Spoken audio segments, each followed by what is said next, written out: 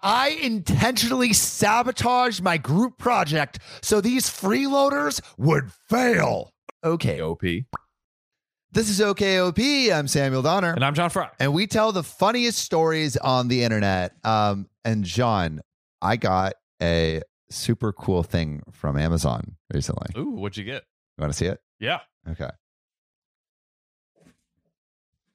I will preface it by saying that it makes me feel very dignified. Dignified. Okay.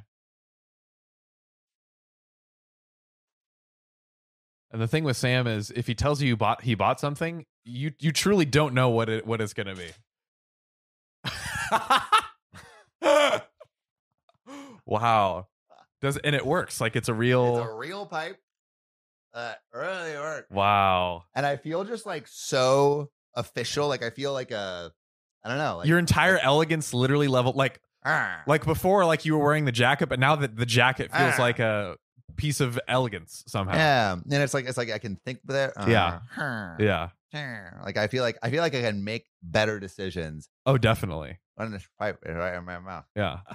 Well, not those. At some point, I will let you try this out. It's beautiful, beautiful, beautiful pipe. Put it back.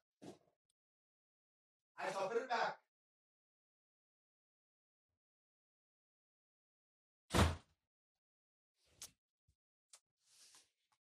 But although this pipe is quite dignified, sometimes when you're surrounded by others who don't share those same qualities of refinement and class, you have to do some unclassy things and maybe some sabotage. Uh-oh. I intentionally sabotaged my group project so these freeloaders would fail. Ugh. I was inspired by another post, which triggered the heck out of me and resulted in this post. So there was this college project where it was assigned to a group of 5. We didn't know each other, and I'm convinced teachers do this not so we learn how to work in groups, but rather so they have to only mark 6 papers instead of 30. Just making it easier for the teachers. Yup. So let me tell you a little bit about this group. One of the other 4 showed up to one of our team meetings once. The others never showed up at all. Geez, guys, like calm down, stop. You don't have to go so above and beyond, guys. The one who did show up brought no work, no laptop, no pen or paper, was just there, sitting, looking into my eyes with a look that only a half-brain dud mouse could. Everyone had a specific section to work on, and we were to present in class as a group. Throughout the term, this is a whole term project, by the way. Whole last term. Throughout the whole last term, we had a Google Doc where we could upload our work. One signed on once and did nothing else. One asked one question saying, "What the F is this even about?" One said, "This is stupid and I'm not doing it." The other one copy and pasted from Wikipedia. And that was the contribution of the other 4 group members. Everything was divided evenly, and every week we were to check in with our professor in regards to questions or problems. I didn't hold back. I simply asked what would happen if I only do my part because the other 4 were flaking out and not even coming to class. Her response, "We'd all fail." So dumb. So fine, I did everything. Day of the presentation, they all showed up. For the first time ever. This project was worth 40% of our grade. Wow. The class had a copy of the presentation, and the professor had a line-by-line version of what we were going to present, as well as a written report. I gave the introduction and let the other 4 present their parts.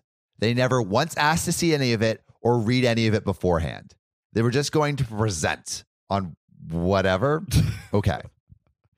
The PowerPoint was just a photo, no text, and none of them had anything to say. One tried to sum up my introduction, and he looked worse for trying. The others simply refused to go to the podium. What I did not do was put text on the PowerPoint for any parts, which means I had to memorize my intro, my section, and the conclusion. In my support for the conclusion, I summarized what they were supposed to say, so it made sense. The written report only had my name on it, and I included an addendum for the other 4 people's contribution in total. It was a printout of our work on the Google Doc, which had all their names and contributions, including plagiarized Wikipedia section. And I'm also imagining just like the comment of like, what the F is this? This is stupid. Just bold for everyone to see in the addendum. This was their only contribution. My group was pissed. They were pissed at me for not including the text, or specifically for screwing up their parts. They didn't even know the topic of the presentation, let alone what they were supposed to say. Oh my God. My professor said we'd all get the same grade, and because 4 out of the 5 sections were incomplete, it would be a failing grade. Who are these teachers? Like, do they want you to learn? Clearly this person put forth effort, and clearly they didn't. So how are you going to reward nothing and punish like greatness? Greatness. OP's greatness. I don't know, man. But OP was going into that presentation with a 98%. So even if OP got a 0, they'd still pass the course. But there was no way I was accepting that. There's an appeal process that goes to the chair of the program and then the dean of the school.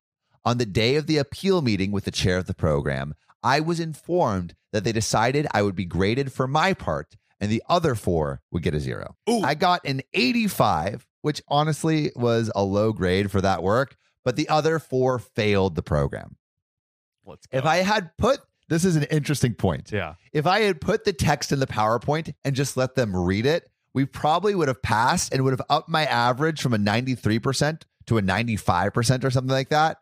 But I regret nothing. Oh, yeah. It was so worth it to get that sweet, sweet justice of all of those freeloaders getting a big, fat 0. We'll be right back after the break.